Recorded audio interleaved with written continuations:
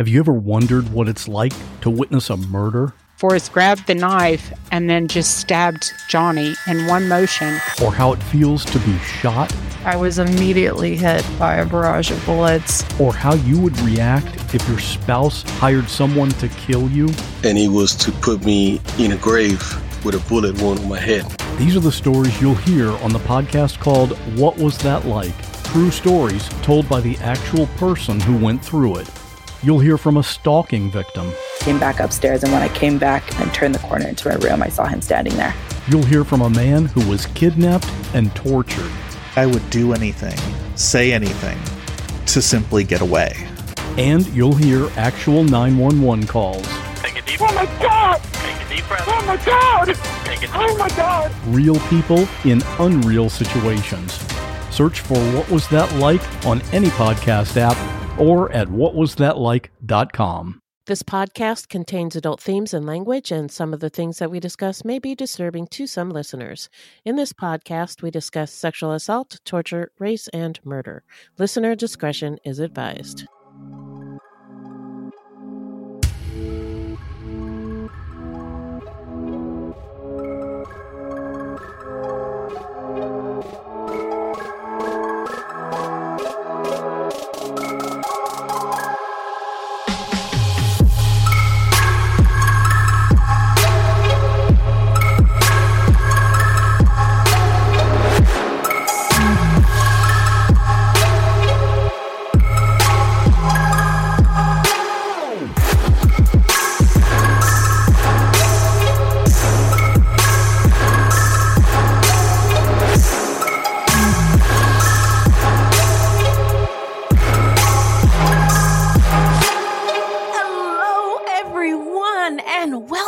To Fruit Loops episode 109.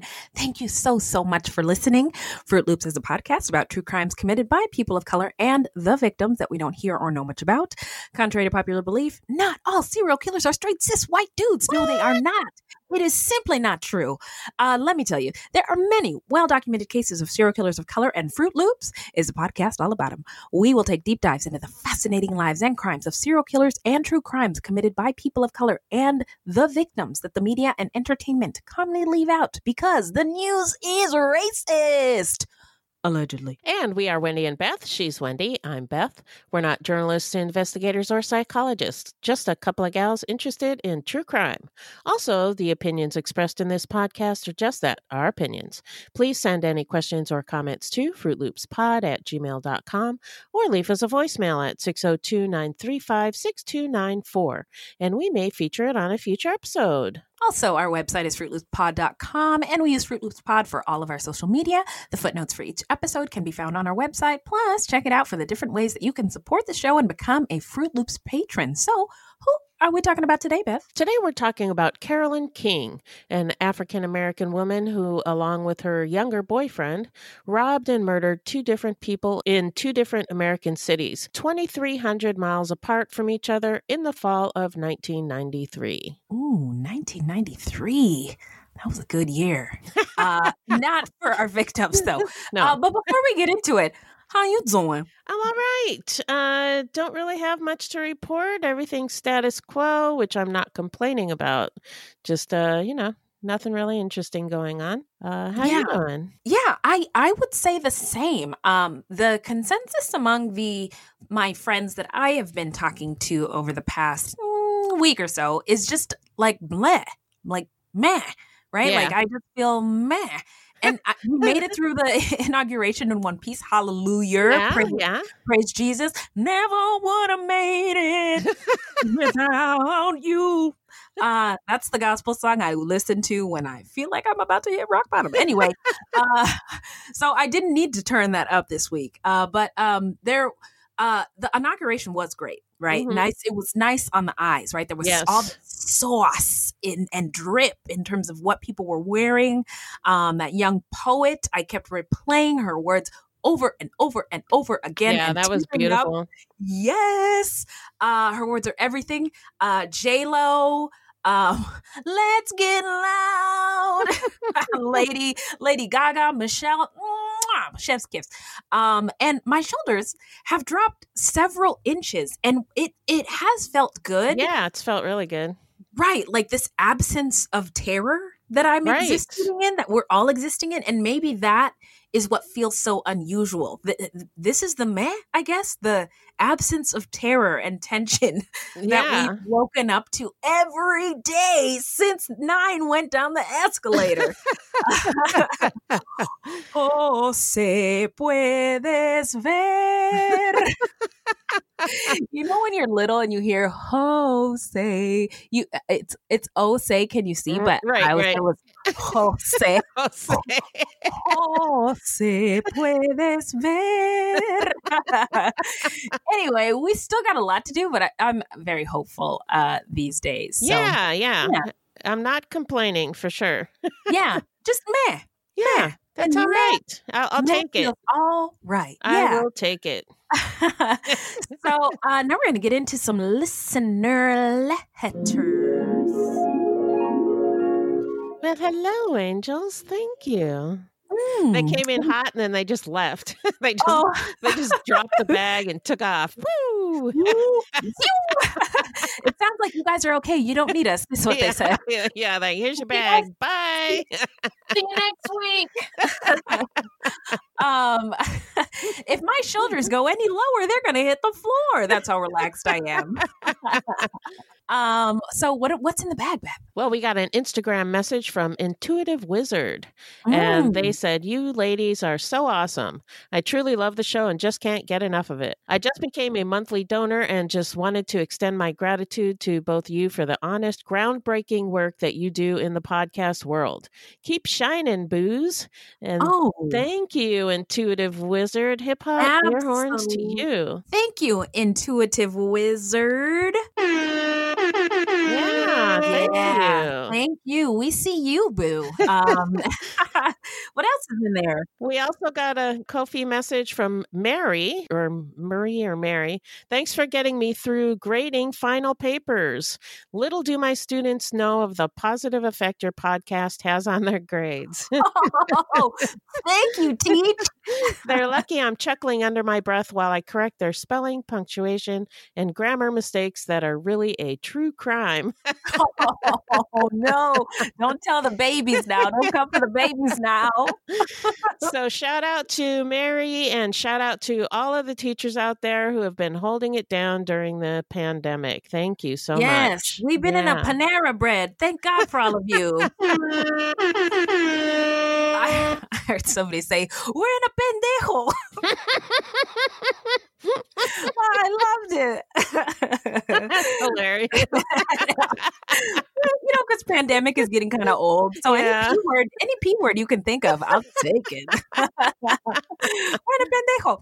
Anyway, so we also got some new patrons. Some of y'all came in while we were on the break, and we are so grateful that you came in when you did, because we weren't putting out any new stuff. Yeah, as far as bonus content. Yeah, you guys are awesome. Yes. So shout out to all of our patrons who've been rocking with us and riding with us since day one. And also shout out to all of our podcast play cousins who held it down for us while we were on the break. Yeah. Military Murder, BSP, Believer Skeptic Podcast, and Captain Hunter. Yeah, thank you so much. So much. So you guys get some hip hop air horns. Yeah, and I hope you guys enjoyed those episodes, because we did. Yeah, we did. Yeah, for sure. But for the new patrons, here are some tunes for you. So Stephanie D, this is for you. They call her Stephanie. We call her Pod Betty. Ooh. That's a play on Young M.A. and her. Okay. Ooh. Okay. It really goes, they call her Stephanie, we call her Heffany. Ooh, but that's not nice. This is Stephanie, our pod baddie, our pod friend, our pod love. So thank you. Hip hop air horn, Stephanie D. Alexius, here you go. So long, farewell, Alexius, good night. I love true crime and murder all the time.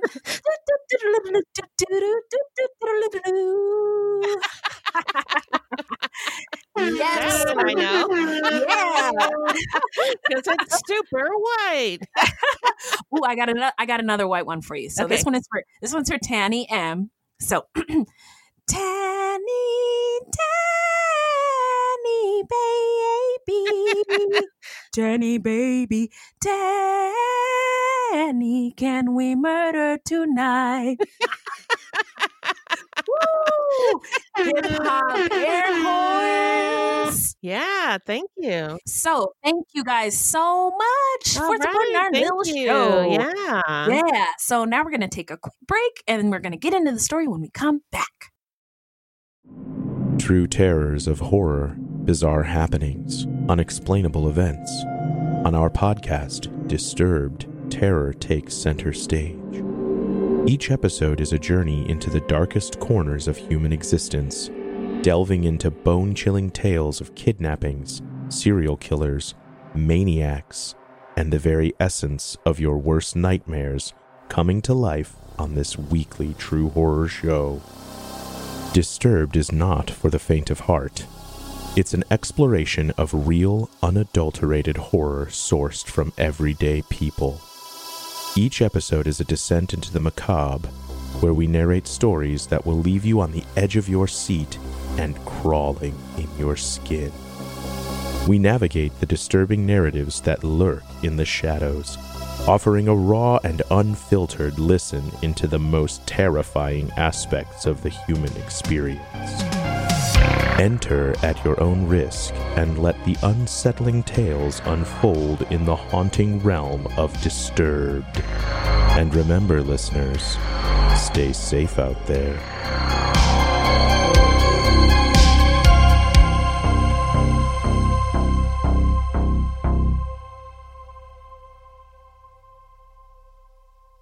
"3 a.m. the comedy horror podcast that holds weekly gatherings around the campfire. Let me tell you what you're going to get.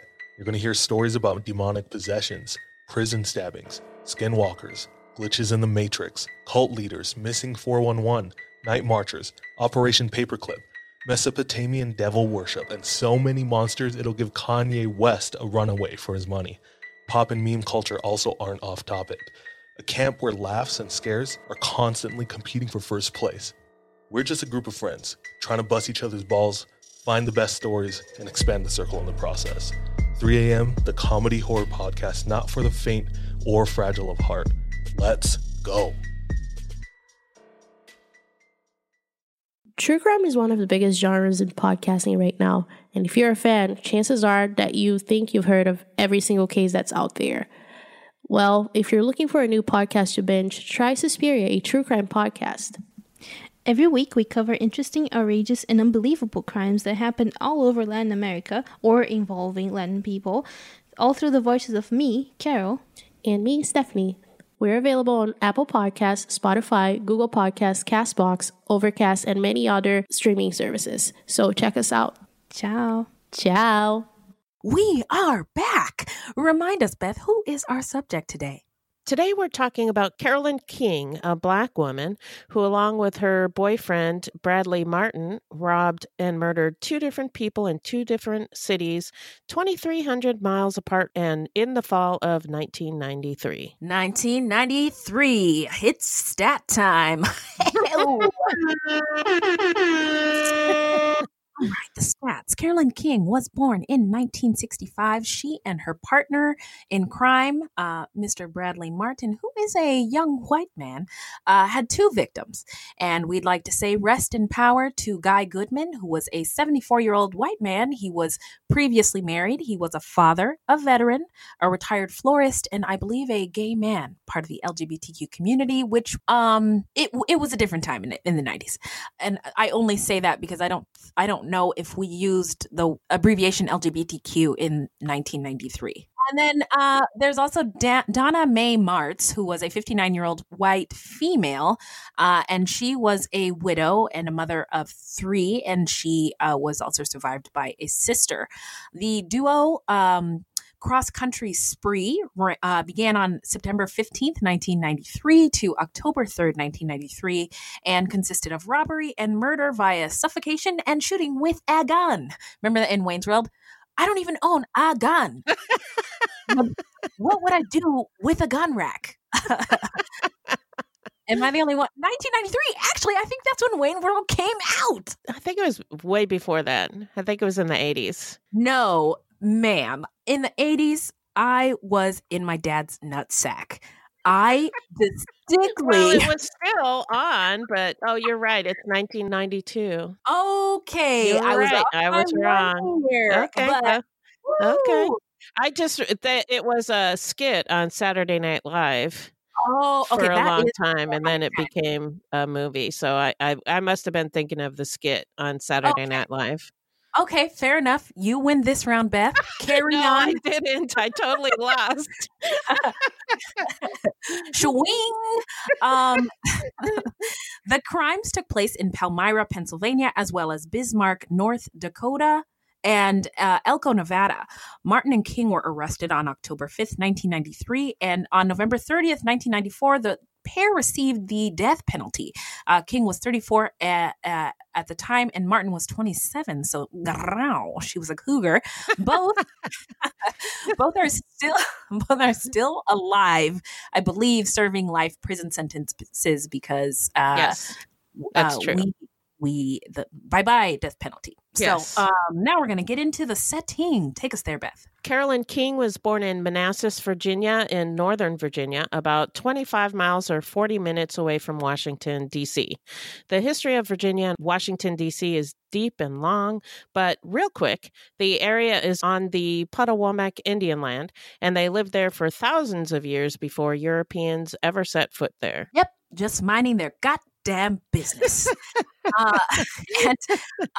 Virginia was England's first colony and one of the 13 colonies in the American Revolution. A couple interesting facts about the city of Manassas. In July 1861, the First Battle of Manassas was the first major land battle of the American Civil War. Wow, interesting. Mm-hmm. Manassas is part of the Washington metro area. The large area of Washington, D.C. is almost 50% black and something like 45% white. Maybe you've heard of it. It's been in the news lately. What? Washington, D.C.? Yeah, it's the capital city of the United States. Get out. Just kidding. And it could not be more different from where King's counterpart grew up, Bradley Martin. That's right. It was interesting to look into the city of Manassas specifically, and I was looking into online forums and the ways people used to describe the city, coded language. Right. Basically imply that it's not white and there's poverty, again, using coded language, like referring to the city as ghetto. The schools are bad. Students have low SAT scores. But the city of Manassas has a population as of 2010 of 37,000. And but again, it's part of the larger DC metro area. And the population of Manassas was, at the time, 2010, 65% white, almost 16% black, and 6% Asian, 16% other. And then there's a different breakdown for, and I don't know why y'all do this because I think it's trash, but I'm just Wendy. They break down Hispanic white and not Hispanic white. And as I said before, Hispanic just it refers to literally people who have ancestry from Spain or Spain. Right. Yeah. Or Spanish-speaking countries. Yes. The first crime that the couple committed took place in Palmyra, Pennsylvania, which is outside of Hershey, Pennsylvania, and is about 3 hours northeast of Manassas, so it's really not that far away. It's a small town of about 7,500 people, and murder is a relatively rare crime there. Palmyra land was originally home to the Lenape and Susquehannock tribes. The European explorers and traders came to the region about 1650, being part of William Penn's colony. His charter providing civil rights and religious freedom attracted many settlers to the area. If you don't know, now you know. William Penn was a writer, an early member of the Quakers, and a founder of the colony of the province of Pennsylvania. He was an early advocate of democracy and religious freedom and was notable for his good relations and successful treaties with the Lenape Native Americans. Penn's land purchase from the Lenape included the Lenape's retained gained right to traverse the lands for purposes of hunting, fishing, and gathering. To attract settlers in large numbers, he promised religious freedom as well as material advantage, which he marketed throughout Europe in various languages. He attracted rich London Quakers to the colony as well as other persecuted minorities, including Huguenots. Wow, never seen that on paper. I only know that because where I lived, there was a lot of Huguenots in New York. Shut up. Wow. Okay. At one time, there was. Oh, yeah. Well, I am familiar with Mennonites. There's a lot of Mennonites in Belize. There's a Mennonite community. Oh, wow. Yeah. And so I don't know why, but my mom was like, she was always like, can you go down and buy such and such from the Mennonites?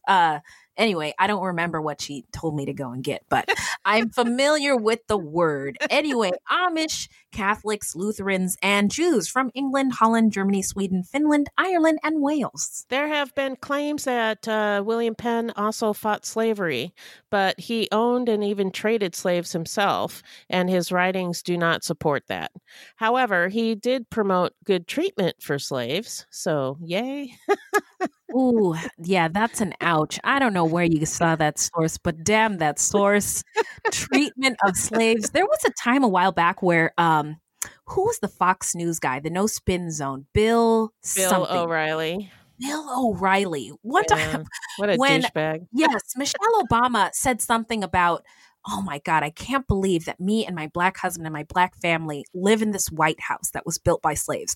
And Bill O'Reilly's ridiculous ass. He loses his goddamn mind. He goes on TV and says, well, actually, and when a white man says, well, actually, I have this visceral reaction. Yes, where I want to strangle them. And he says, well, actually, slaves who worked at the White House he said, like they were employees with 401 fucking Ks, were treated very nicely. He had to retract the statement the next day. But is... I mean, again, I've said this before. If people understood the horrors of what has been done on this soil to indigenous populations and to Black people, is just horrifying. I gotta share this terrible story just to drive the point home. I'm very sorry. Okay. Slave blocks. They would have enslaved people stand there in the nude, and women had to be completely nude, and men who were potential buyers could come up and touch their body because, the women had to be able to reproduce other baby slaves, right? Or enslaved people. And so can you just imagine standing butt naked in front of a bunch of people? A bunch of old white dudes. Chained together with other people who may or may not be family members or strangers, and just be horrible. So anyway, sorry to cut you off. He promoted good treatment. Okay.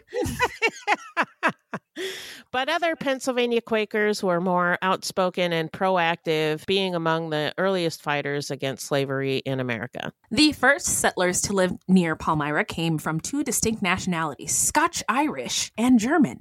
The Germans were known as Pennsylvania Dutch, and they had numerous religious affiliations, the largest number being Lutheran or German Reformed, but also Anabaptist, including Mennonites and Amish. The Anabaptist religions promoted a simple lifestyle, and their adherents were known as plain people or plain Dutch. Anabaptists view themselves as primarily citizens of the kingdom of God, not of earthly governments. They seek to pattern their life after Jesus and have become known as one of the historic peace churches because of their commitment to pacifism. Just got to say how that mirrors to me the beliefs and land owning principles of many indigenous communities. Yeah. Yeah. Except they weren't allowed to mind their business. Right. And that's all I'll say about that. The avoidance of technologies by Old Order Mennonites and Old Order Amish is based not on a belief that technology is evil. It's more that they are concerned about how technologies affect their communities. Community is important to Mennonites and Amish, and a technology or practice is rejected if they feel it would adversely affect it. They also practice plainness, including plain dress, the opposite of showiness in clothing, but also in physical physical appearance. Until the late 19th century, most Mennonites in North America lived in farming communities. They retained their German language, partly to insulate themselves against the outside world. Their main concern was to be allowed to worship God according to their conscience and their pacifist tradition. They got to keep their language too? Yep. Wow. Is anybody else seeing the parallels here that don't exist because they are of They're European white descent? Yeah. Wow. Okay. I am not knocking Mennonites. I'm just saying it seems quite unfair to me. Yeah. According to the Mennonite USA website, Mennonites hold a strong belief in peace, justice, and non-resistance, which sometimes gets them into trouble. In 1783, Mennonites in Lancaster County, Pennsylvania, were accused of treason for feeding destitute British soldiers during the American Revolution. And the Mennonites' refusal to serve the military led to hardships during World War I, but many were legally able to avoid service via conscientious objector status during World War II. Mennonites say violence is, quote, not the will of God, unquote, and violence includes war, hostility among races and classes, child abuse, abuse of women, any violence between man and woman, abortion, and capital punishment. I don't know if anyone listening has read the Bible. There's a lot of violence in there. While Mennonites and the Amish come from the same Anabaptist roots that began in the 16th century, I feel like it sounds, I hope people don't think that I am knocking the Amish tradition. I am not religious shaming anyone. I'm just pointing making out observations. Yes. And also, would an Amish person listen to a podcast? I don't know about an Amish person, but maybe a Mennonite. Okay. Thank you, Beth. I don't know what I would do without you. It's from the same Anabaptist roots that began in the 16th century. The Amish splintered off to become a separate group, and they agree on many beliefs, but the Amish follow a stricter doctrine. Because Mennonites are sometimes confused with Amish, many believe that Mennonites still adhere to strict dress code like the Amish, but it really depends on the specific Mennonite church. Many modern Mennonite churches do not have any dress codes. Other rules on lifestyle also vary depending on the church. There are some conservative sects of Mennonites that dress in a way to encourage modesty and separation from society, but there are about 40 different Mennonite groups in the United States, and most contemporary Mennonites are not outwardly that different from any other person you might meet on the street. Mennonites do believe in simple living, but most express that in simplicity and a spirit of stewardship and awareness of the needs of others, rather than completely separating from society as the Amish do. Palmyra is approximately 93% white, a whopping 93. That's a lot of snow and 1% black. There's a fly in my milk. It looks like Mike Pence's hair with the fly on it. Way to go, Palmyra. There are less than 1% Native Americans still in the area, which shame on you, United States. The rest are mostly Latinx, Asian, or mixed race. So very, very, very, very, very, very white. Yes. Now we're going to get into the early lives of Carolyn King and Bradley Martin. What do you got, Beth? As we mentioned, Carolyn King was born in 1965 in Manassas, Virginia, and was raised by her grandparents. She had a very troubled childhood, and there was a lot of alcoholism and drug abuse in the family. So far away, doesn't anybody stay in one place anymore?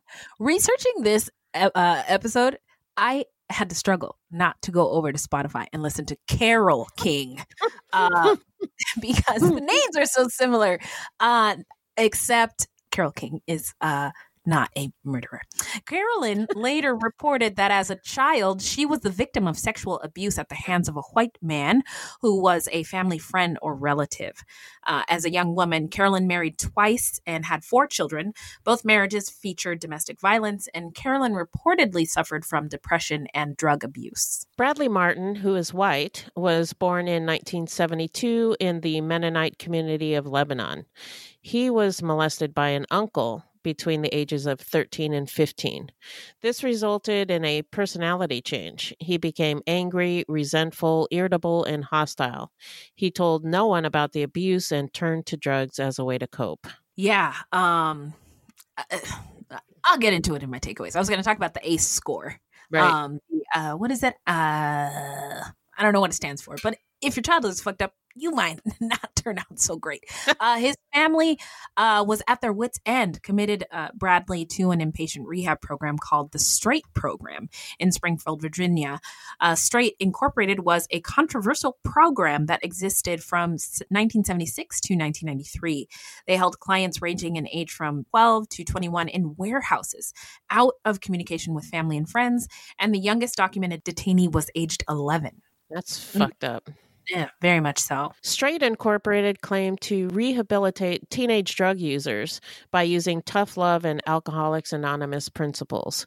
But the quote-unquote treatment model relied exclusively on positive peer pressure from unprofessional staff who were program graduates and from the teenage clients. So that's also fucked up. Yeah, it's really abusive. Yes, they provided no actual professional counseling. Instead, they held quote unquote group rap sessions featuring confrontations and confessions that sometimes went on for as long as 12 hours.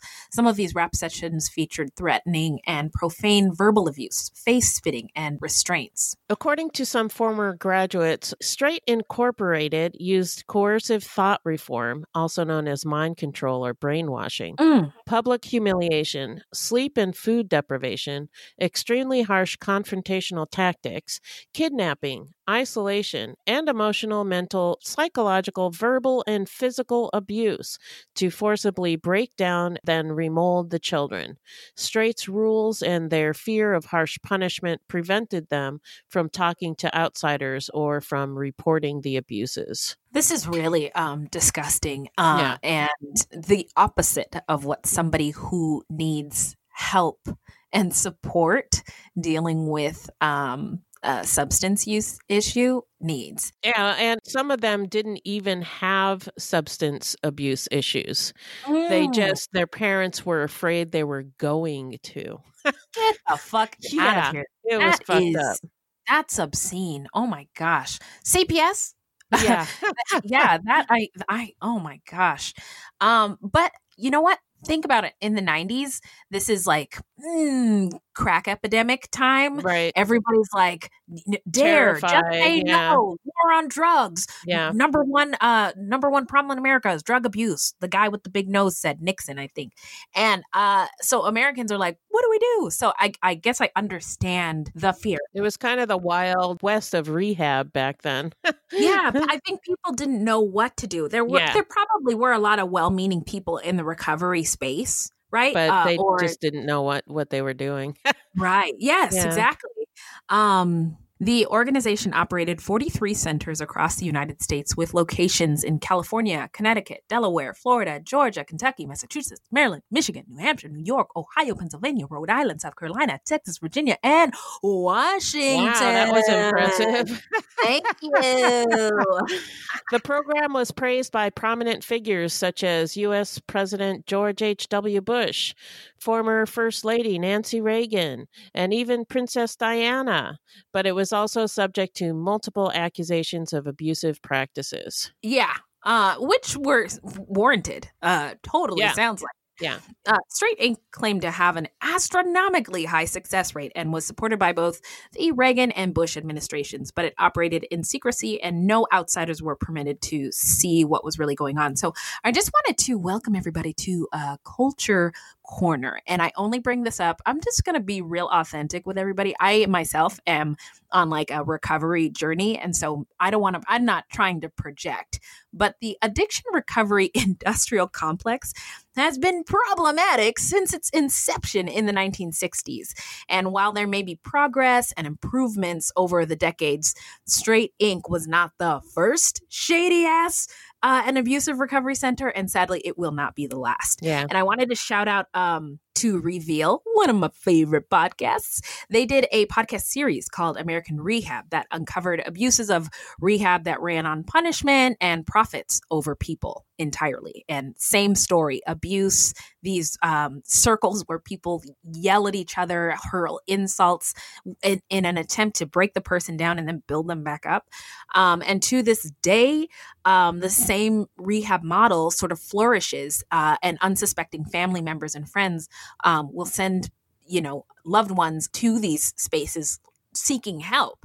And again, it's people who are desperate for treatment or family members who are desperate to get their loved ones helped. But they use the residents and the people seeking treatment as sort of an unpaid labor force. And it's like modern day slavery but you're trying to get like help for your problem and they're not really giving it to you. And then side note, something I've learned about recovery centers, like rehab centers, is that they are discriminatory against trans folks. Oh. I had no idea. I didn't either. And yeah, and I my understanding is addiction is something that the LGBTQ and trans community suffer with, and the resources for help are lacking. Wow. And rehab, let's face it, is typically more accessible if you're straight, cis, white, and more affluent than other people. Yeah, and the others, true. get punitive treatment. So that I'll sucks. shut up now. So back to Bradley Martin. His uncle was eventually convicted for the molestations, and Martin's mother, Bonnie Martin, said that the sexual abuse devastated Bradley's self-image and destroyed his ability to trust those in authority.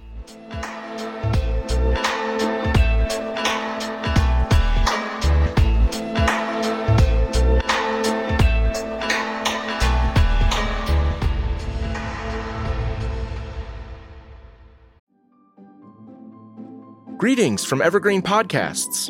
We're rolling out a listener survey, and we want to hear from you. The information in the survey will help us gather statistics and in turn make our shows more appealing to advertisers. I know most people don't like ads, but this is one of the only ways our shows make money and help keep their lights on. We promise it will only take a few minutes, but the impact on our podcasts will be tremendous. As a token of our appreciation, we'll randomly select one lucky participant each month to win an exclusive merchandise package from Evergreen Podcasts. Head to evergreenpodcast.com/listenersurvey to help a show and possibly get some free stuff for doing so. We can't thank you enough for the support. Now back to the show.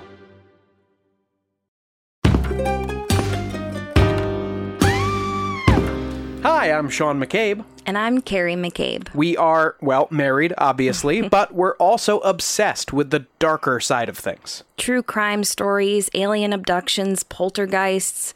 If it leaves you scratching your head and keeping those lights on at night, we want to hear about it. That's why we host the podcast, Ain't It Scary, with Sean and Carrie. Every week, we bring our listeners a true story guaranteed to send chills down your spine. From history's most brutal serial killers to the mystery of spontaneous human combustion. Yep, lots of these stories leave unanswered questions behind, and you'll get to poke through the rubble of the evidence with a hardened skeptic and someone whose mind is more open to fun. Yeah, that's what I was gonna say. You can find Ain't It Scary with Sean and Carrie wherever you get your podcasts, and on social media at Ain't It Scary. Come play with us.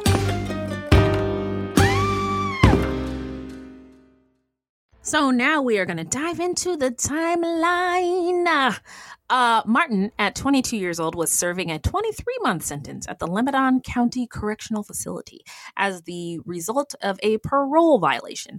He was on a work release program, and as part of the program, he was also allowed passes to visit family and friends and conjugal visits with his girlfriend, Carolyn King, who was 28. Again, growl.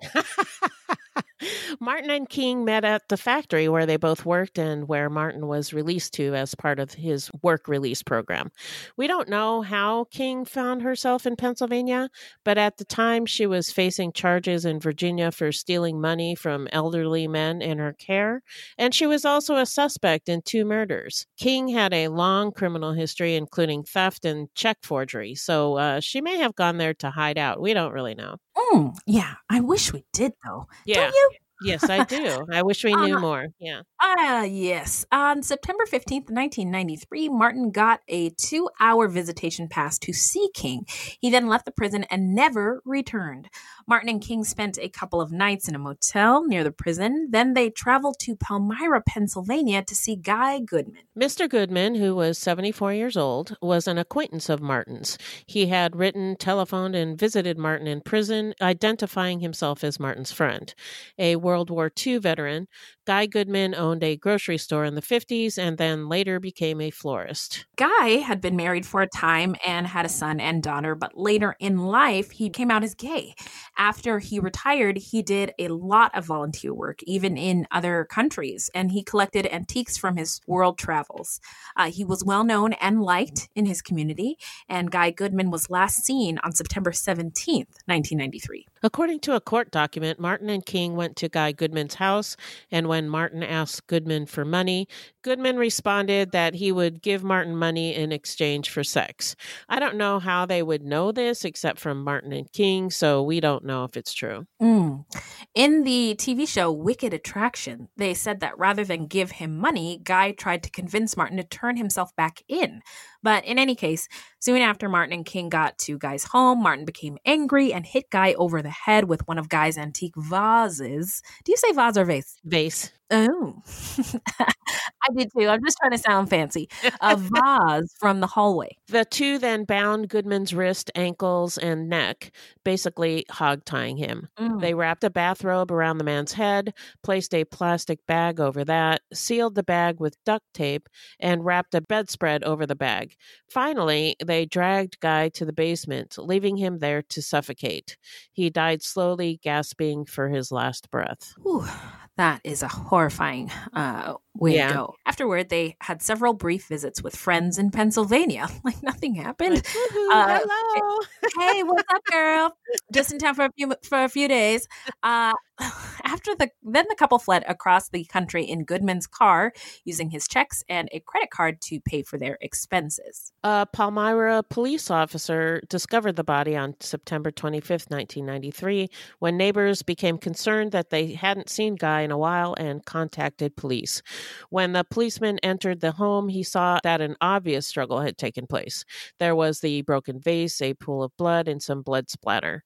Guy's glasses were lying on the floor. I don't know what it is about the words blood splatter, but I just like it.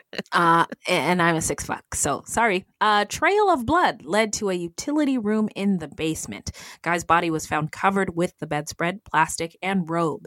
He had been bound with phone cords taken from the kitchen, and he had been gagged.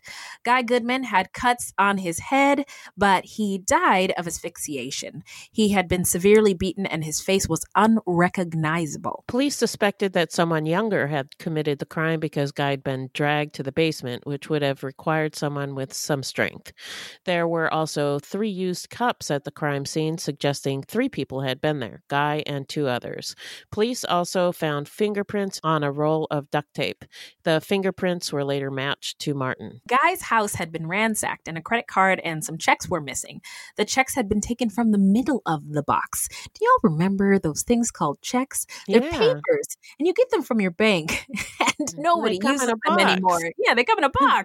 And they took the checks from the middle rather than from on the top as an attempt to disguise the fact that they had been stolen. Pretty smart. Yeah, I'll say. There were no signs of forced entry, suggesting that Guy had known the perpetrators, and his car was also missing. Bradley Martin became a suspect when it was realized that Guy had befriended him and that he was missing from prison. Martin was also a confidential informant, and an officer remembered him talking about an elderly man in Palmyra who would give him money if he ever needed to get out of town. Prison records showed that Guy had visited Martin in prison and had spoken to him on the phone. And another inmate told police that Martin had talked about stealing Goodman's antiques. Okay, so that is very, very stupid. Yeah, that's pretty dumb. Yeah, concerned about the safety of Carolyn King, oh no, police went to her apartment to look for her, but she was gone. Police felt an urgency to find Martin to determine what had happened to Carolyn King. Police were able to trace Martin and King's travels as a stolen credit card was being used and Goodman's account was flagged.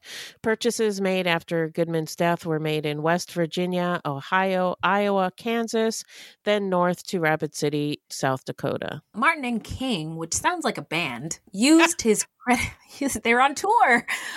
They are. Where are they coming next? The Martin and King Show. This show sucks, man. It does. Oh, it's devastating consequences if you attend. Martin and King used his credit card and his checks 33 times over the next week, but police were always a few steps behind because in 1993, transactions were only recorded 2 or 3 days after the purchase. When police traced the couple to a motel in Rapid City, South Dakota, Pennsylvania police flew out to investigate. A motel clerk confirmed that Martin and King stayed at the hotel in Rapid City.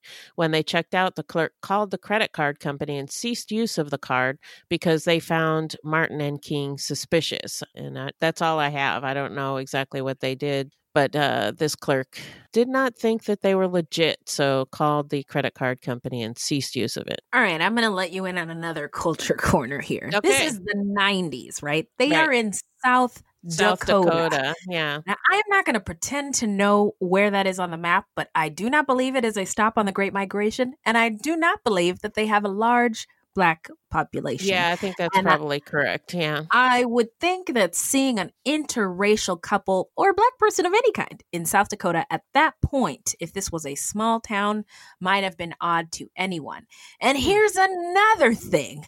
When a Black person goes to purchase something and uses a credit card, I don't know what it is, but the white lady in front of you can just swipe, write checks, and leave.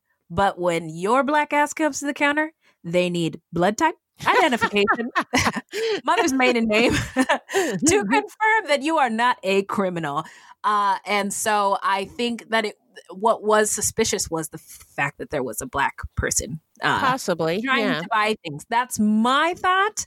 But you know what? Maybe I'm just on high alert because I've been a Black person in America for over 30 years. Anyway, other clerks where purchases were made were interviewed, confirming police suspicions that Martin and King were working together and both were using the credit card at times. After the credit card no longer worked, Martin and King began using Guy's checks, but they were having trouble getting businesses to accept the out-of-state checks, and they needed a new source of cash. Guy's checks were traced back to Bismarck, North Dakota now, when Martin and King used a check to pay for a room at the Fairfield Inn in Bismarck. Lebanon police hit the road and headed to Bismarck. On the way, they called Bismarck police to let them know what was going on. But Bismarck police were busy with their own investigation at the time, that of a woman who had gone missing. As it turned out, the woman had been staying at the same Fairfield Inn in Bismarck where Martin and King had stayed. Oh, Santa Maria. 59-year-old Donna Martz was a traveling tour guide for an interstate bus line who had just finished a bus tour of the northern Midwest and Canada. Sounds lovely, but no thank you. She was a widow, mother of 3, and grandmother of 11. She was described as petite, fun, and full of life. Donna was staying at the Fairfield Inn in Bismarck. She was scheduled to check out of the motel and drive home to Rock Lake, North Dakota, a tiny town just south of the Canadian border. But she never came home and her car was missing. It was feared that she had been abducted. The two separate cases converged. I love it when a crime comes together. Another one of Guy's checks had been used at a local convenience store, and surveillance tape showed that Donna was at the convenience store at the same time as Martin and King, and Guy Goodman's car was found abandoned in a vacant lot in Mandan, North Dakota, outside of Bismarck. An APB was put out for Martz's Chrysler New Yorker. The FBI joined the case and set up a task force. When Pennsylvania detectives arrived, they also joined the task force. When Donna's credit card began showing charges, the FBI dispatched teams to interview the clerks in the stores where the charges were made. They could not identify Martin and King, but they said Donna Martz did not make the purchases. So now we're going to get into the investigation and arrest. Hit it, Beth. Although, of course, the police and the FBI wanted to catch Martin and King, finding Donna alive was the top priority. A withdrawal from Donna's credit card was made at a Shelby, Montana ATM. Surveillance tape showed it was Bradley Martin using the credit card, confirming that Martz was not the one using the card. But again, the police were always one step behind because of the delay in when the transaction showed up. So authorities asked for help from Donna's credit card company. They wanted to know what charges were being made in real time, but this could not be done in 1993. It's so interesting to think back to that time. Yeah. Those were the days, man, when you could write a check on Wednesday for groceries. You were going to get paid on Friday, so you would float it for a couple of days. Yeah, those were the days, man. Those were the days, right? And think of all the like hijinks type of movies. Like I always think of Home Alone. Like, if he just had a cell phone to call his parents when they left None him of that there shit would have happened. in the 90s, yeah, Joe Pesci would still be around. No, I'm just kidding. He would be, Macaulay Culkin would have been fine. But anyway, yeah. An ex-FBI agent was working at the credit card company at the time, and he contacted the system's programmers and explained what was going on. And they figured out a way to do it, although it was going to take some time to write the program. So I think they said it was like 24 hours they had to wait before they could use it. Yeah. In the meantime, law enforcement agencies were notified, and Martin and King were entered as kidnapping suspects into the National Crime Information Center, or NCIC, which is the U.S. central database for tracking crime-related information. Descriptions of the suspects and Donna Martz were faxed to agency along likely routes.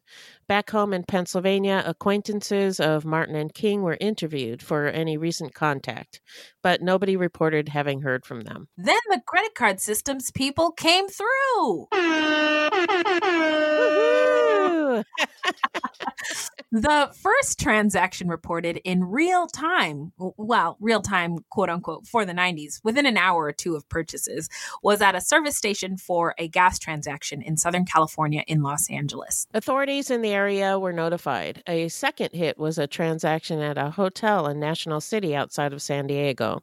The FBI San Diego field office was notified and agents were dispatched.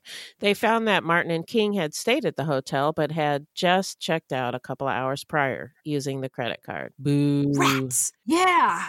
We're on them, though. We're going to get them. We're going to get them. Police believe that the couple was headed to Mexico, right? That's where one would go if you committed several crimes. Right. And they put out another APB at the border of Mexico at Tijuana. But then Pennsylvania detectives heard from an acquaintance of Martin's. The acquaintance had received a phone call from Martin, who said he was in San Diego, but they were headed back towards Pennsylvania, which... Yeah, don't really know why they wanted to do that. But anyway, Highway Patrol was notified, but the couple still had a 2-hour lead. One officer estimated where the couple would be heading, and he thought they would take Interstate 8 through El Centro. So an APB was put out to El Centro. I think he told the acquaintance he was going back to Pennsylvania to throw the authorities off, right? But you still shouldn't have made contact at all, right? Yeah, I don't know. It sounded like, he was heading east. Okay, so he's heading back to Pennsylvania. All right. Okay. Maybe. I don't know. Maybe. That was another interesting thing. When you look at this map of the United States of America, they start in Pennsylvania, and then they do the Dakotas, and then they do Montana. Yeah, Montana, and then Nevada, California. It just seemed like they really had no clue where they were going. Yeah, they were just driving. Yeah. I hope they had a good soundtrack. Highway patrolman Richard Chambers was going west on I-8 when he spotted a car going east that looked like the car everyone was looking for. So he turned around and overtook the vehicle. He read the license plate and confirmed that it was the car King was driving. There was no backup available, but Officer Chambers continued pursuit. Martin and King then turned off onto State Route 186 and the officer followed. The chase intensified as the suspects tried to shake him, but he maintained pursuit, sometimes going as high as 90 miles per hour. Ooh, my adrenaline is pumping. They crossed into Arizona, and Officer Chambers continued pursuing while relaying information to the AZ police.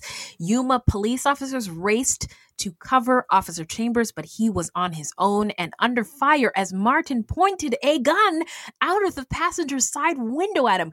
Come through, Hollywood. This is like that Mr. and Mrs. Smith scene. Yeah. Woo! The car then exited onto a smaller road with intersections, heading into Yuma. The couple ran 2 stop signs, but at the 3rd intersection, they ran out of luck. They got into an accident, and they jumped out of the car and began to flee on foot. Officer Chambers ordered them to stop or he would shoot. And they stopped. The interesting thing about Yuma is it's literally like you could reach your hand out and touch Mexico. It's just right there. Right there. How, yeah. I mean, if they had pretty close, maybe had their like Nikes on that day or their New Balances, this could have been a different story. Yeah. Chambers only had 1 pair of handcuffs, so he handcuffed King and then held on to Martin until Yuma police arrived. Martin had Goodman's credit card on his person, and Goodman's blank checks and social security card were found inside the vehicle, along with a .357 caliber revolver. Isn't that interesting that they had the social security card? Because who keeps those things in their wallets these days? Anyway, the trunk of the car was open, and they found a roll of duct tape, a knife, and Donna's glasses, but Donna Martz was not there. Martin and King were arrested by the FBI for interstate flight to avoid prosecution. The couple refused to tell officers what happened to Donna Martz.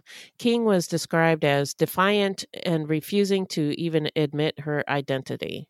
Who used those descriptors? Was it the white police officer? One FBI agent noticed that Martin was in pain, so he offered to cuff him in the front rather than behind his back. Look at them showing this guy like extra TLC, Mr. My Ivory. Bradley Martin. This small act of kindness opened the floodgates, and Martin agreed to talk to him. Is she okay? The officer asked. No, Martin said. I killed her. During further questioning, the pair confessed to Donna Martz's murder. Martin and King had forced Donna into the trunk of her own car and then began to drive. They kept her for a week, letting her out of the trunk occasionally to go to the bathroom and to eat. They told her they would eventually let her go, but what a nightmare, poor lady. Yeah. In one of the movies, one of the documentaries about this, they said she was stabbed. Oh, yeah, I remember that. Yeah. Like just a little stab. Yeah. When they first grabbed her. When they first accosted her. Okay. Yeah. Okay. On October 3rd, the couple went shopping in Elko, Nevada. When they came back to the car, Donna was making noise and trying to get out of the trunk. This apparently enraged Martin, and they decided they needed to get rid of her. Martin and King then drove out to Osina, Nevada, where they forced Donna out of the trunk, made her take her clothes off, and forced her to lie down in a ditch. Martin then shot her in the head with a .357, killing her. Martin said that she told him before she died that she was ready to die and to tell her family that she loved them. I got to this part in the story, and I am really looking forward to a Lifetime movie or some sort of screenplay where this is so intense. Yeah. And it's hard to believe that it's real life. Yeah. But it is. The FBI and Martin draw a map showing approximately where Donna's body could be found. Police searched the area, but since Martin had been doing drugs during the crime spree, his map was inaccurate. So they did an aerial observation near Osino, which they concluded was the probable dumping site based on the information given by King and Martin. They showed the photos to Martin and King, and the couple pointed out where Donna's body should be. And then Donna Martz's nude, lifeless body was finally found, partially hidden amongst the sagebrush about a mile and a half off Interstate 80. King tried to blame Martin, saying that she went along with what he wanted to do because she was afraid of him and that she was forced into participating. But officers described her as devious and conniving, and they believed that she was actually the brains of the operation. They thought, she's older than Martin, and they believed that Martin was enamored of her and fascinated with her, and that he would have done anything she asked him to do. One officer observed that when Martin was eventually taken back to Pennsylvania, that he seemed frightened. Now, I got the impression that he was not the brightest bulb, but I don't really know.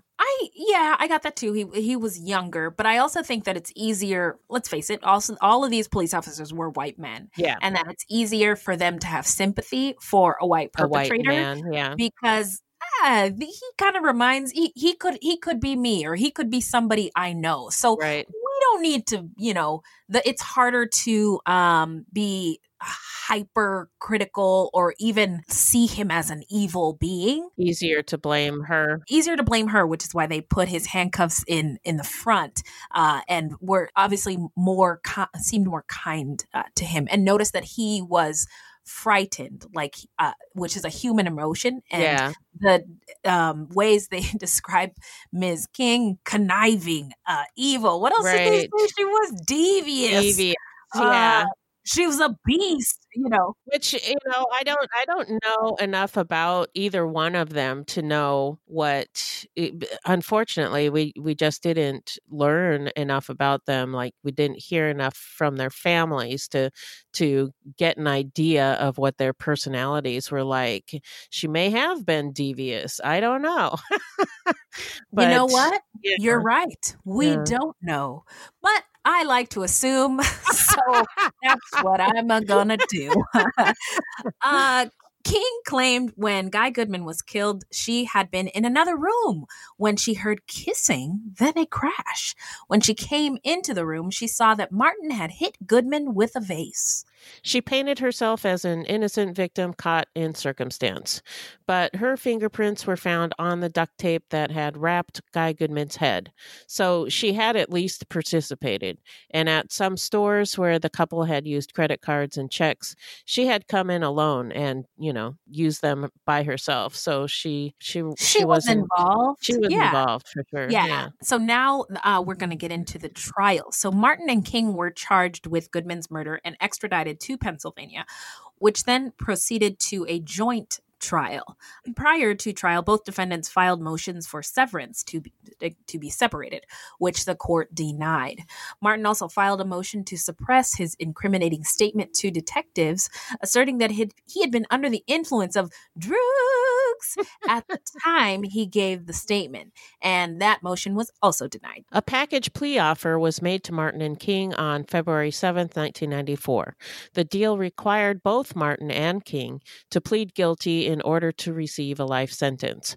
King refused to plead guilty, so their joint trial began on September 30th, 1994. Martin chose not to testify at trial, but King testified on her own behalf, and a tape-recorded incriminating statement was played for the jury. On October 14th, 1994, the jury found both defendants guilty of first-degree murder, aggravated assault, robbery, theft by unlawful taking, flight to avoid apprehension, escape, and conspiracy. The trial then proceeded to the penalty phase, during which two aggravating circumstances were presented with respect to both defendants: perpetration of the homicide during the commission of a felony and commission of the offense by means of torture. It does sound appropriate. Yeah. Martin and King both presented evidence in support of mitigating circumstances. Martin presented evidence that he suffered from chronic post-traumatic stress disorder, PTSD, and depression from the sexual abuse by his uncle, and that he had sustained physical and emotional abuse while institutionalized for drug and alcohol treatment at the Straight Treatment Center. King presented evidence in support of the mitigating circumstance that her participation in the murder was relatively minor, which never helps. At the conclusion of the penalty phase, the jury found that all of the aggravating circumstances presented with respect to each defendant had been established and found no mitigating circumstances for either defendant. They were both sentenced to death by lethal injection. To first-degree murder in the death of Donna Martz, both Martin and King pleaded guilty and were sentenced to life in prison in Nevada, which was to run consecutively to their sentencing in Guy Goodman's murder. Of course, both Martin and King appealed their death sentences. Martin claimed on appeal that Goodman's sexual advance triggered a post-traumatic stress disorder flashback of sexual abuse he suffered as a child, making him incapable of, quote, cool reflection, unquote. Psychiatrist Julie Kessel, who testified that the rage Martin experienced in response to the victim's sexual advance stemmed from his PTSD. However, she also stated that after the assault, his rage changed into a desire to tie Goodman up and steal his money, so he was able to cool off to some degree. She also made reference to a personality disorder. And that's the only place I saw that. I don't know what the personality disorder is. I'm assuming it's antisocial personality disorder, but I don't really know. I saw those two words and thought maybe it was borderline personality disorder. It's possible. I don't know. Who knows? After years of appeals, the state Supreme Court denied them a new trial, but ordered new sentencing hearings for both of them. More than 20 years after the initial trial, a ruling was made that the plea agreement offered to Martin before his 1994 trial violated Martin's due process rights because it impermissibly conditioned Martin's ability to accept the agreement for a sentence of life imprisonment without exposure to the death penalty upon a factor or factors outside of Martin's control. So basically, because in the plea deal, they both had to plead guilty for it to take place, Martin was not able to use it because it was outside of his control, because King refused to plead guilty. Okay. Well, on January 26th, 2016, Martin was resentenced to life in prison without parole. That set the stage for King's resentencing, and the district attorney decided not to fight what he considered to be the inevitable conclusion of the case, and King was also resentenced to life in prison. Judy Goodman, Guy Goodman's daughter, sat and listened as King was resentenced to life in prison without the possibility of parole. She heard no explanation from King, who took part in the hearing by way of a video hookup from the State Correctional Institution at Muncie in Lycoming County. She says, quote, "I wish she would have made a comment," end quote. Judy said afterwards. She said she hoped King, then 49 years old, would have said why her father was killed. Quote, "We'll never know why," end quote, she said. During this time at the Lebanon Daily News, reporter Les Stewart covered everything court-related. Quote, "When I was working at the paper, there were only 2 cases where defendants were sentenced to die," he said. Part of King's defense was that she was afraid of Martin, but I still think she was the brains behind it, unquote. Okay. Entitled to your opinion. We've talked about how the news is racist numerous times throughout the recording of this program. So, all right, now we're going to get into where are they now? So Martin and King, I just love talking about true crime. That's why I'm laughing. Sorry.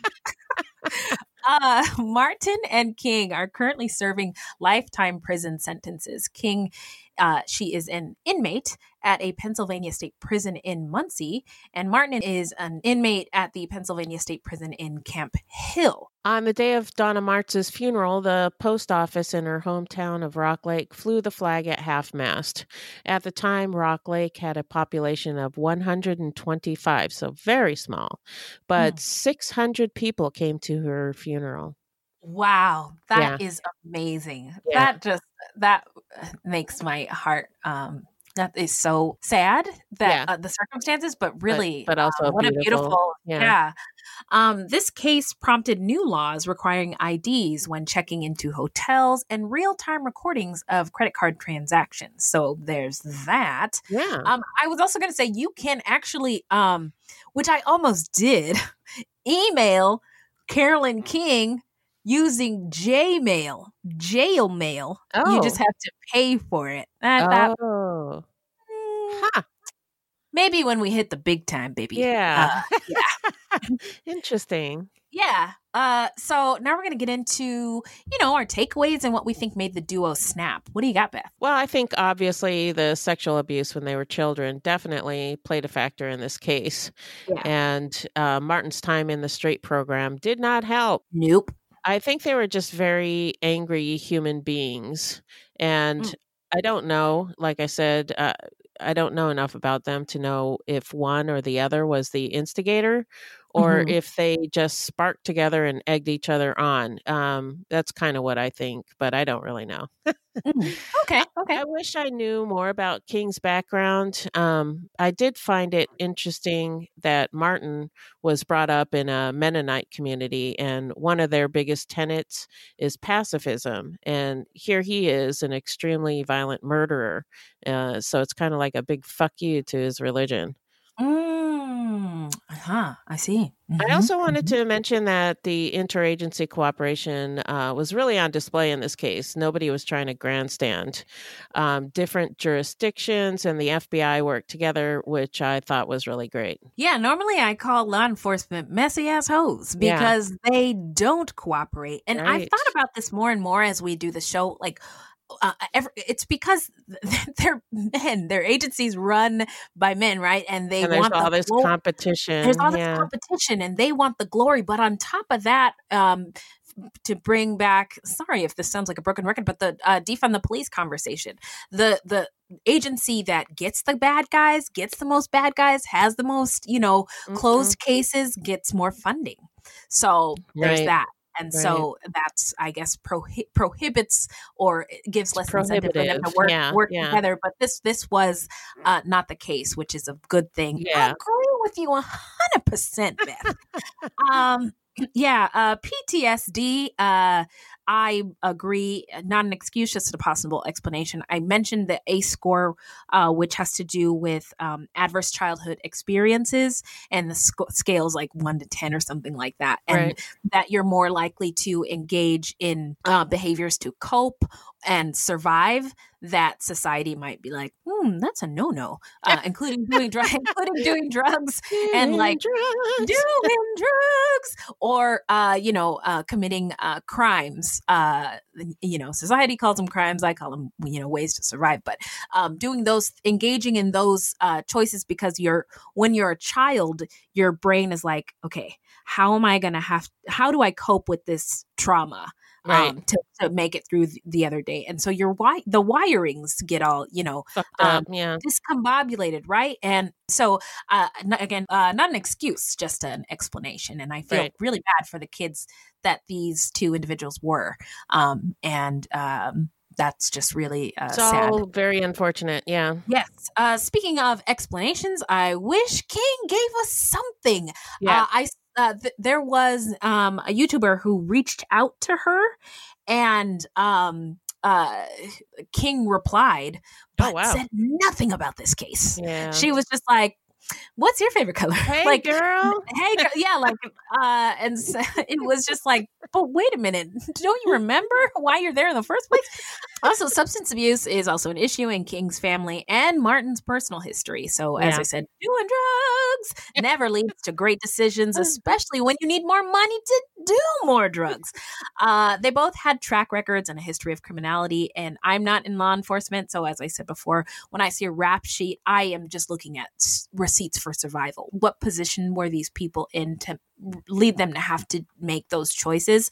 And that's how I feel about Carolyn King's crimes in particular, because she was a female, a Black woman, a history of abuse, unsuccessful marriages that involve violence. And another thing that I thought was interesting about the covering of this case from my research and my vantage point was that she was not portrayed as like a sex crazy murderous woman, which often happens with women of color in the true crime story space. Although she was credited as the mastermind and devious and conniving, and, I just, the way they describe her is like she has fangs and snakes growing out of her hair. But when you look at her picture, she doesn't look like that. Looks pretty normal. Yeah. Yeah. I just felt like it was easier for them to use those descriptors because she was a woman of color. Whether it was accurate or not, I don't think we really know. Can know. Yeah. Also, as I said, they were caught in Yuma, which is a stone's throw from the Mexico border. So imagine if they had just made it across. This would be a very, very different story. Yeah. And Lifetime, I am waiting.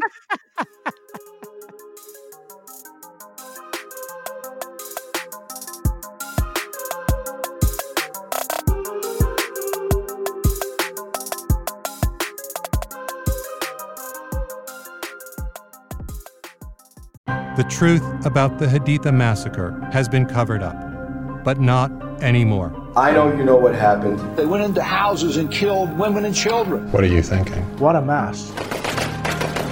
U.S. Marines murdered innocent civilians in cold blood. And at the center of it all is 25-year-old Sergeant Frank Wuterich. And me. Murder in House 2. A new podcast from Crowd Network. So now we are going to get into how not to get murdered. If you love true crime and you don't want to die, here's a tip for you. We did it. We did it. This segment is not intended to be victim blaming. We thought of this segment because I read somewhere that a lot of people listen to true crime because they want to know what they can do to be safer. This is not meant to blame the victims. It's just learning from other people's experiences. Sometimes we have no suggestions for a particular episode and we'll just offer up generic tips. So I have a few things just off the dome, unless Beth has something better. Nope.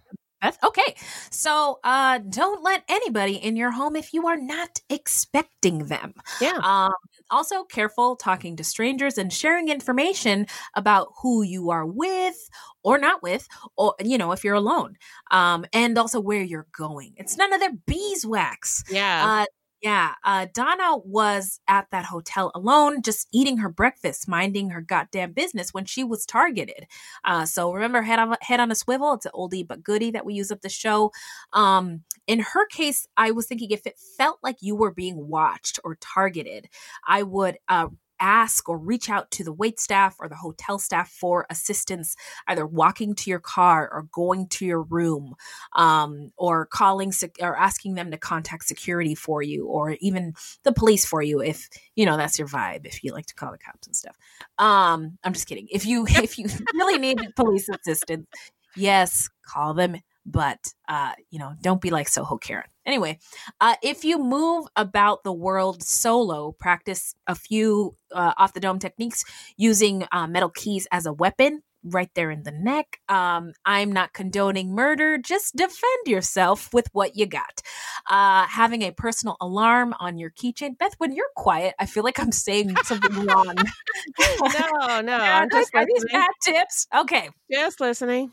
Okay, having a personal alarm on your keychain, carrying mace or a taser are also just things that are small. Or bear spray. Bear spray. I still love that one. That is going on the greatest hits of generic tips. Yep. So now we're going to get into the shout out portion of our show where we shout out any content by people of color, any othered or marginalized groups and underrepresented groups, or any true crime goodies. And I have discovered a true crime goodie. Are you listening? Have you heard of the apology line? I have, yeah. Woo! I cannot get enough. Did I tell you about this? It is a podcast about this phone line for confessions, and it started in the 80s, and it was an art project by this dude, and he invited anonymous callers to reveal their sins with some really complex results. There were apologies from people who cheated on their wives. There was a lady who called in, I'm sorry, I'm very fat and my husband hates it. I mean, I was like, what the? There was an apology story that a cop called in and said, "I'm sorry to all the Puerto Ricans and blacks. I love beating you till you're black and blue in the face. But I just wanted to say I do a terrible New York accent." He said he was sorry. There was also somebody who said he killed somebody. And then somebody else said he was gonna kill somebody. Wow. There are some really, really dark confessions on this line. And it is just real. I don't know where it's going. It's on the Wondery Network. I can't get enough. It's a really great show. The Apology Line is good. Listen. Okay. So my shout out is actually a heads up. A new CBS show called Clarice is starting in February. And it's based on the Clarice Starling character in Silence of the Lambs, which is one of my favorite movies. So I'm really looking forward to that. And I'm crossing my fingers and hoping it's good. I saw a preview for it. So maybe by the time this airs, if this episode drops, it will be out. I think it'll be out like maybe a week after that. Okay. Yeah. Okay. Yeah. All right. Well, but yeah, hope it's good. I know, Please, God, crossed. make it be good. Otherwise, then it's your fault. Yeah. Otherwise, never mind. Well, thank you for that recommendation. I think somebody asked, "What do you got? I missed the shout outs." So again, Apology Line is a podcast, right? And the CBS show Clarice is starting up in February. So those are our shout outs. Steph, can you tell the people where they can find us? Our website is fruitloopspod.com. Our Facebook page is Fruit Loops Pod, and our discussion group is Fruit Loops Pod Discussion on Facebook. We are also on Twitter and Instagram at Fruit Loops Pod, and links to our sources will be in our footnotes. If you want to support the show, you can send us a donation on the Cash App. Just Google Fruit Loops Pod Cash App, or you can become a monthly patron through our Podbean patron page. This will help us pay for things like our website and pod hosting. There's no minimum and no commitment. Even $1 would help. And as always, we have merch for sale on our website. Correct. This is a weekly podcast and new episodes drop every Thursday. So until next time, look alive, y'all. It's crazy out there.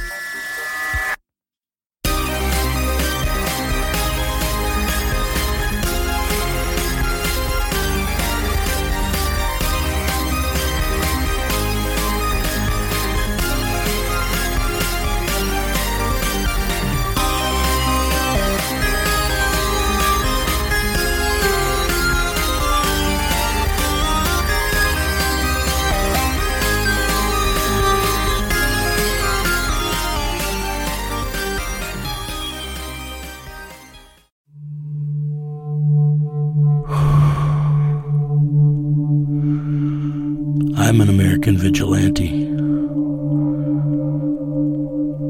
I have a question for you. What would you do if someone you cared about was abducted, taken from you? Would you call me? Would you care about how I got them back? Download American Vigilante now.